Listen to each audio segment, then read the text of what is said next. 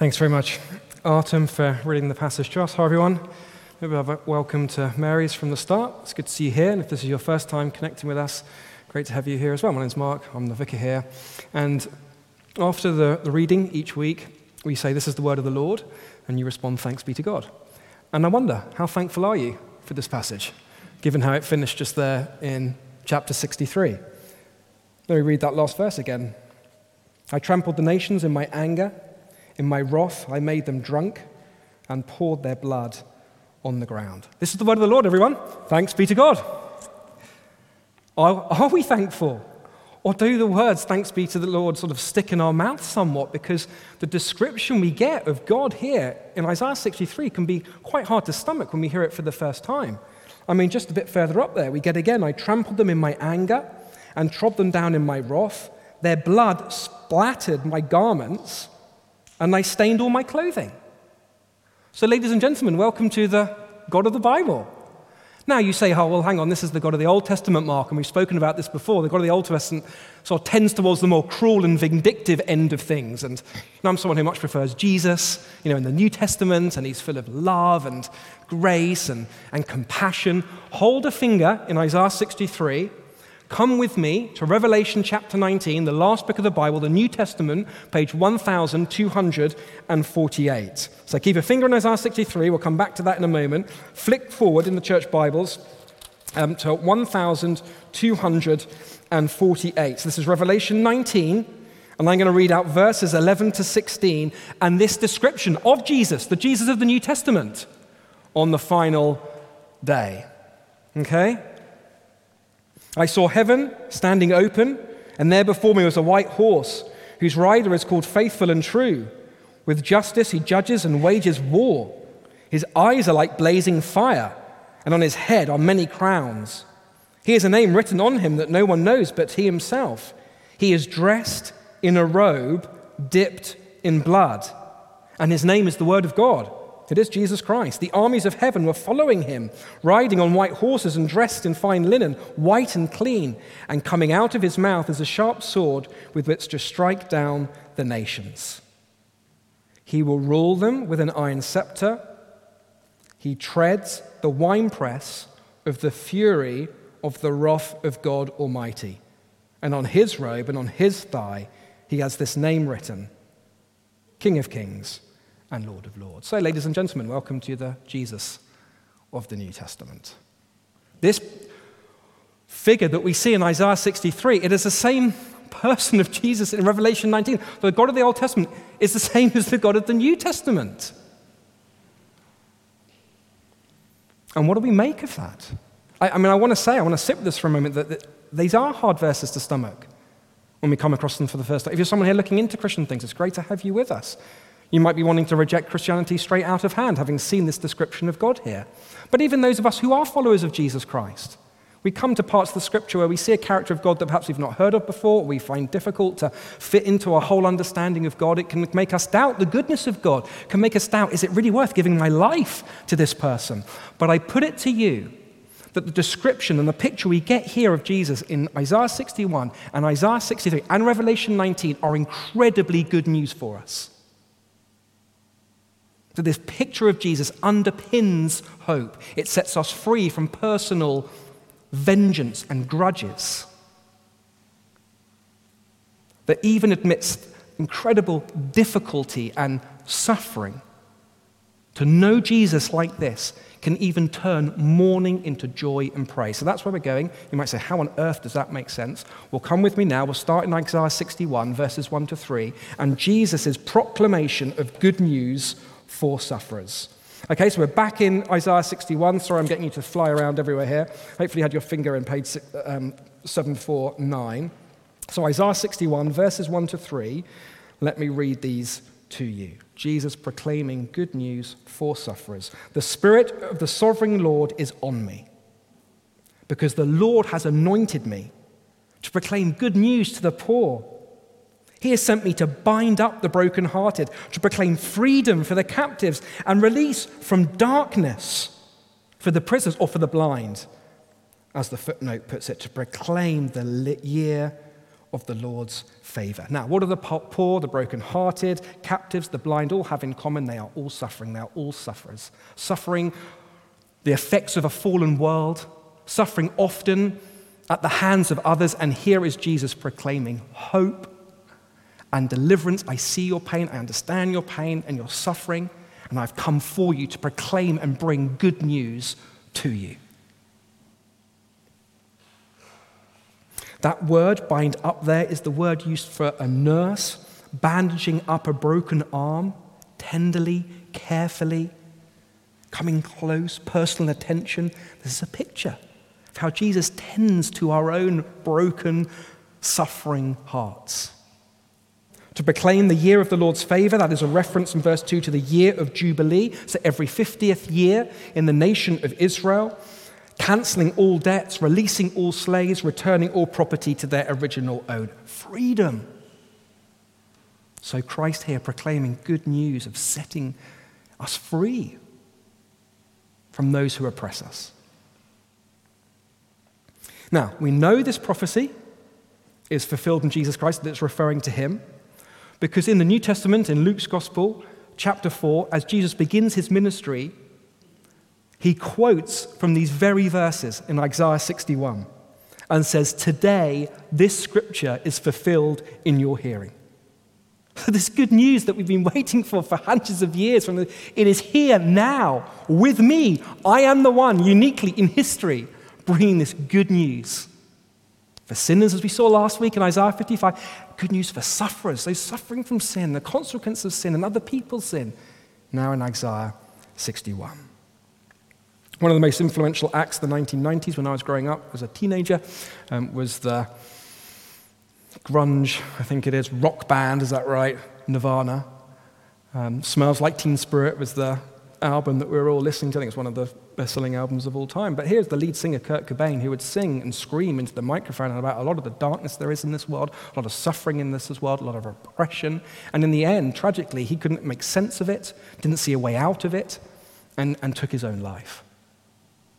What we have here is a picture of Jesus Christ coming to earth and offering to anybody, no matter how serious things are, no matter how dark things are, a way out.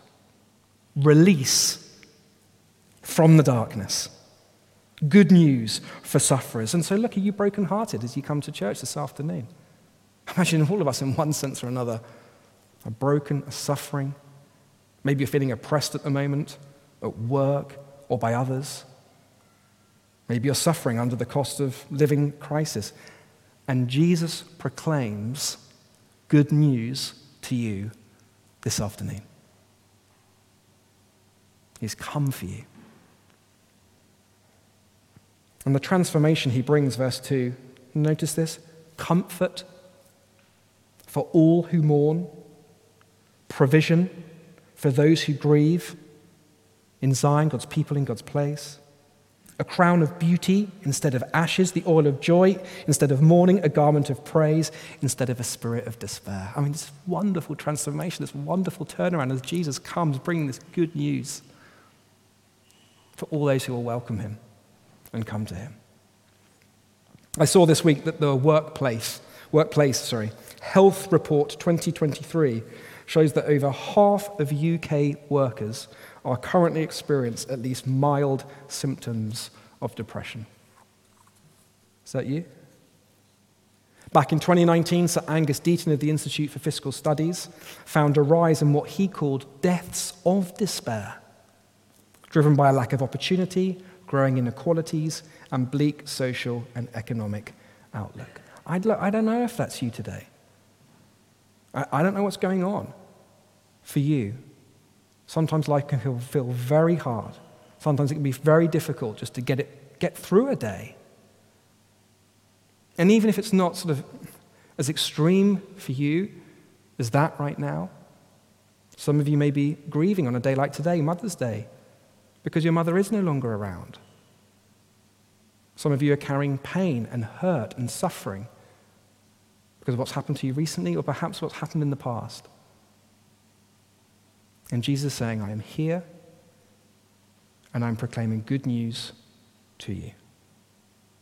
Comfort, provision, joy, the opportunity even to praise amidst the suffering difficulty you're going through. Now you say, how's that happen? How does Jesus do that? I want that. Sounds good. Tell me more. How do I get this comfort and this provision from Jesus? Did you notice something strange in verse 2 of chapter 61 as it was read out? Here he is proclaiming the year of the Lord's favor and the day of vengeance of our God. You not think that's a little bit strange? Like, why is vengeance got to do with good news? Why is Lord's favor and God's vengeance side by side in this same verse? Now, how does that work out? For Jesus to deal with all suffering, he has ultimately to deal with all sin. Because all suffering at its heart comes from sin. Either the sin of others towards us, either the sin that we commit and bring suffering on ourselves, or a consequence of the sin of Adam and Eve, our very first parents and human beings, and the fallen world that we all live in now. And so for Jesus Christ to proclaim the Lord's favor for sufferers, well, there needs to be a day of vengeance for sinners. The problem is we're all sinners, so we all deserve God's vengeance. But when Jesus stood up in that synagogue in Luke chapter 4, look this up later, as he's quoting Isaiah 61, guess where he stops the quote? He stops it in the middle of that verse, verse 2. He finishes it saying, to proclaim the year of the Lord's favor. He doesn't go on to the next bit, the day of vengeance of our God. Now, why not? Why is he stopped there? Because when Jesus comes the first time, he did not come to proclaim God's vengeance. He came the first time to bear God's vengeance at our sin so that we could hear his proclamation of favor and forgiveness and relationship with him. And so that is why we can have real joy in the present now, amidst difficulty, amidst suffering, because we know the Lord's favor, we know his forgiveness, we know his presence with us by his Spirit. We can praise God in the depths of despair because he knows what it's like. He has already gone there with his Son, Jesus Christ. We don't have to mourn like those who have no hope because we know the power of Christ's resurrection, real comfort, real provision, because the one who wept at the tomb of his friend Lazarus and brought him back from the dead, he is the same one who walks with us today if we are trusting in him. Such good news. He is such good news whenever we're suffering. And just look at what the Lord promises to do for us at the end of verse 3. They will be called oaks of righteousness, a planting of the Lord for the display of his splendor. I mean, that's just an incredible picture. That's a beautiful. When you think of an oak tree, what do you think? Of strength, of sturdiness. A symbol of endurance, longevity, unshakable. This is a picture of what the Holy Spirit does in the hearts of every Christian believer, every follower of the Lord. A strength, supernatural strength when we're feeling so weak and at times we just can't carry on. A perseverance when the pressure is really on and oppression is on. Persecution, perhaps, for many Christians around the world, even if it's much lighter for us here. Endurance, even when life feels too much. Here is Jesus proclaiming good news to sufferers, a genuine turning from mourning to joy. Now, at this point, you'll say, okay, well, look, Christ came 2,000 years ago. He's proclaiming this good news for sufferers. Why is there so much suffering still in the world today? Got train strikes, tube strikes, teacher strikes. Got a refugee crisis that Gary Lineker is now getting involved in. I just went on BBC News just for like the top headlines of the past week. Snapchat stabber, murdered young woman, 3-year-old boy murdered by his stepmom. Where's the good news there? Good question. Let's move on now to chapter 63, verses 1 to 6, as Jesus also proclaims a final victory for sufferers. He comes his first time, he proclaims good news for sufferers. He also proclaims a final victory for sufferers. And notice as we get to these tricky verses, and we get to verses 1 to 6, please notice the context in which they are written. This is one of victory. This is one of salvation. We get these questions at the start here. Who is this coming from Edom? Edom, representative of all those that set themselves up against God, bring suffering to God's people. This person's coming from Edom. His garments are stained crimson. He's robed in splendor. He's striding forward in the greatness of his strength. So we get this picture of this mighty, powerful, victorious warrior. Who is this? It is I, proclaiming victory, mighty to save. We've seen already, Revelation 19, it's the Lord Jesus Christ. And then we get the second question. Why are your garments red like those of one treading the winepress? And it is here, by way of answer, that we get these verses 3-6 with anger and fury and God's wrath and God's vengeance. As Christ brings a final judgment on the nations, like Edom, and all those who reject Christ's salvation at his first coming.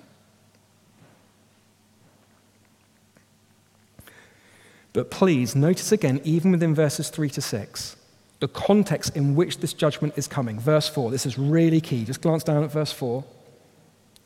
It was for me the day of vengeance. Why? Next part, because the year for me to redeem had come. So do you see we get redemption and vengeance side by side, judgment and side together in the same verse? We can only have salvation through judgment. We see that in Jesus' first coming. Proclaims the year of the Lord's favor. How? Through a day of vengeance that he takes on our behalf. Bears our sin in our place. But now that looking forward to a final salvation, again, it has to come through a judgment. Through a final judgment. The only difference now is it's going to be on all those who have rejected Christ's salvation. And Christ taking the vengeance for us. So let me be as clear as I possibly can that God wants everyone to turn to Christ and be saved. That is why he sent his son Jesus Christ the first time. That is why he does not end all suffering the first time, because he wants everyone to have an opportunity to hear the good news about him and to respond to the good news about him. But there must be a final day. There must be a time when Christ does bring all evil, all injustice, all suffering to an end. And on that day, there will be a judgment for all those who spurn God's love, spurn Christ's salvation. On that day it will come. Now look, I know instinctively, as I said at the start, we recoil from this language of God's anger and wrath and vengeance, falling on those who reject him. Partly perhaps because when we think of the words anger and wrath, we think of human anger, we think of our own anger and wrath, where we can lose it, we can fly off the handle. It's often unexpected, it can be sudden, it can be unfair, unjust. My goodness, I find it difficult to tell off my kids sometimes. I don't know who's like in the right, the wrong, or what appropriate punishment is, let alone Christ doing it for the whole world. And so we think that, God's like that as well. God's anger and wrath is never like that. It is always measured, it is fair, it is just, never sudden, never unexpected, never flies off the handle. God is patient with us. God is slow to anger. Partly we instinctively feel that a God who is all-loving couldn't possibly act in this way. But deep down, we all long for someone who can deal with all that's wrong in this world. Of course, we want a future where there's no evil, no injustice, no suffering. We want someone like that. And this picture is saying there is someone like that. It is the Lord Jesus Christ. He's the one person who can do it. Listen to these words from Miroslav Volf, a Croatian theologian who saw his country torn apart in the Balkan conflict back in the 1990s. 250,000 people died, 2 million people became displaced. He himself, Miroslav Volf, experienced very traumatic suffering at the hands of others. And he writes this: if God were not angry at injustice and deception and did not make the final end to violence, God would not be worthy of our worship. To the person who is inclined to dismiss God's vengeance, I suggest imagining that you are delivering a lecture in a war zone, and among your listeners are people whose cities and villages have been first plundered, then burnt and leveled to the ground, whose daughters and sisters have been raped, whose fathers and brothers have had their throats slit, Soon you would discover that it takes the quiet of a suburban home for the birth of the thesis that human nonviolence corresponds to God's refusal to judge. That's quite a long quote, but do you hear what he's saying? He's saying it is only those people who live very sheltered lives, in the peace and quiet of a suburban home, that would ever come up with the idea of a God who doesn't judge, a God of vengeance. But when you are confronted, when you experience real evil, when you experience real suffering, of course we want a God of perfect vengeance. Of course we want a God who one day will deal with all evil injustice once and for all. And if there is not a God like that, he argues that's not a God to worship. Not worthy of our worship. This is the word of the Lord. Thanks be to God. We can be thankful with this description of God here, rightly understood in the context of salvation, after much patience and a final judgment to come. Here is the guarantee of an end of all suffering, all evil, all injustice. And one of the emphasis of verses 3 to 6, did you notice, is how Christ alone can do this. Do you see that if you just glance down? In verse 3, I have trodden the winepress alone. From the nations no one was with me. Verse 5, I looked, but there was no one to help. I was appalled that no one gave support. So my own arm achieved salvation. Again, the focus here is on salvation. We cannot have a final salvation without a final judgment. We cannot have an end of all suffering without this day of vengeance. And it is something that Christ uniquely can do. Just as easily as Jesus healed the sick, drove out evil, calmed the storm, walked on water, raised people back from the dead. Just as easily as he did that, so he'll do it just as easily when he comes back on the final day, the whole world over. It is I proclaiming victory, mighty to save. Jesus proclaims a final victory for sufferers. And that can be hugely transformative for the way we deal and respond to suffering that we're facing now. A few years ago, my wife Jo and I, we had dinner with Rachel Denhollander when she was over here doing some talks, and she's in All Souls where Jo was interviewing her. If you don't know, Rachel Denhollander was the first victim to publicly come forward with allegations against Larry Nassar. That was the USA gymnastics team doctor.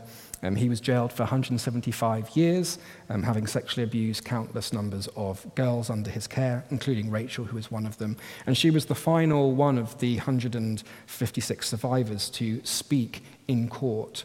And I'm just going to read out an excerpt of what she herself said as she is facing her perpetrator just before this, final sentence happens. In our early hearings, you brought your Bible into the courtroom, and you have spoken of praying for forgiveness. And so it is on that basis that I appeal to you. The Bible you speak of carries a final judgment, where all of God's wrath and eternal terror is poured out on men like you. Should you ever reach the point of truly facing what you have done, the guilt will be crushing. And that is what makes the gospel of Christ so sweet, because it extends grace and hope and mercy where none should be found, and it will be there for you.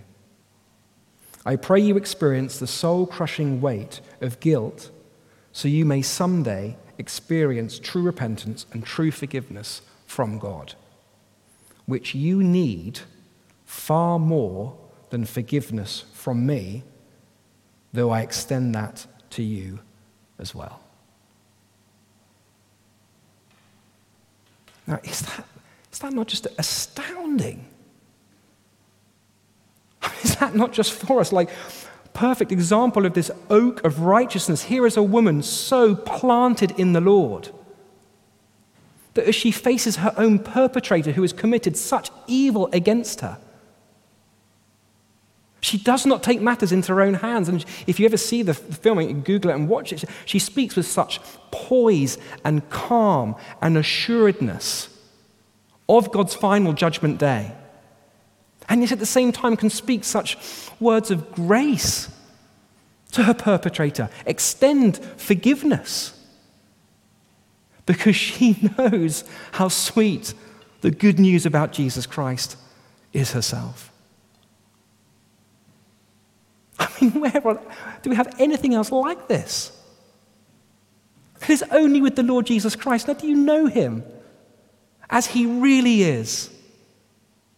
The Christ of Isaiah 61 and 63 and Revelation 19. A Savior who proclaims good news to sinners, to sufferers. The Christ who will one day bring a final victory over all sin and suffering. Do you know him? Come to him. Come back to him today. Come to him afresh and let him comfort you, provide for you. Turn your mourning into joy, your despair into praise. Come to him and let him make you and grow you more and more into this oak of righteousness, such that his splendor can be displayed through you. There is no one else like him. There is no one else who can bring in the future, the hope, the deliverance that we all long for and that we all need. This is the word of the Lord. This is the word of the Lord. Father God, thank you so much indeed for Isaiah 61 and 63. These are hard verses for us to come to, for coming to them for the first time. But we want to understand who you are, why they're here, why you share them with us. And we see it's in the context of salvation, because you're a God who longs to rescue your people. You're a God who longs to alleviate suffering.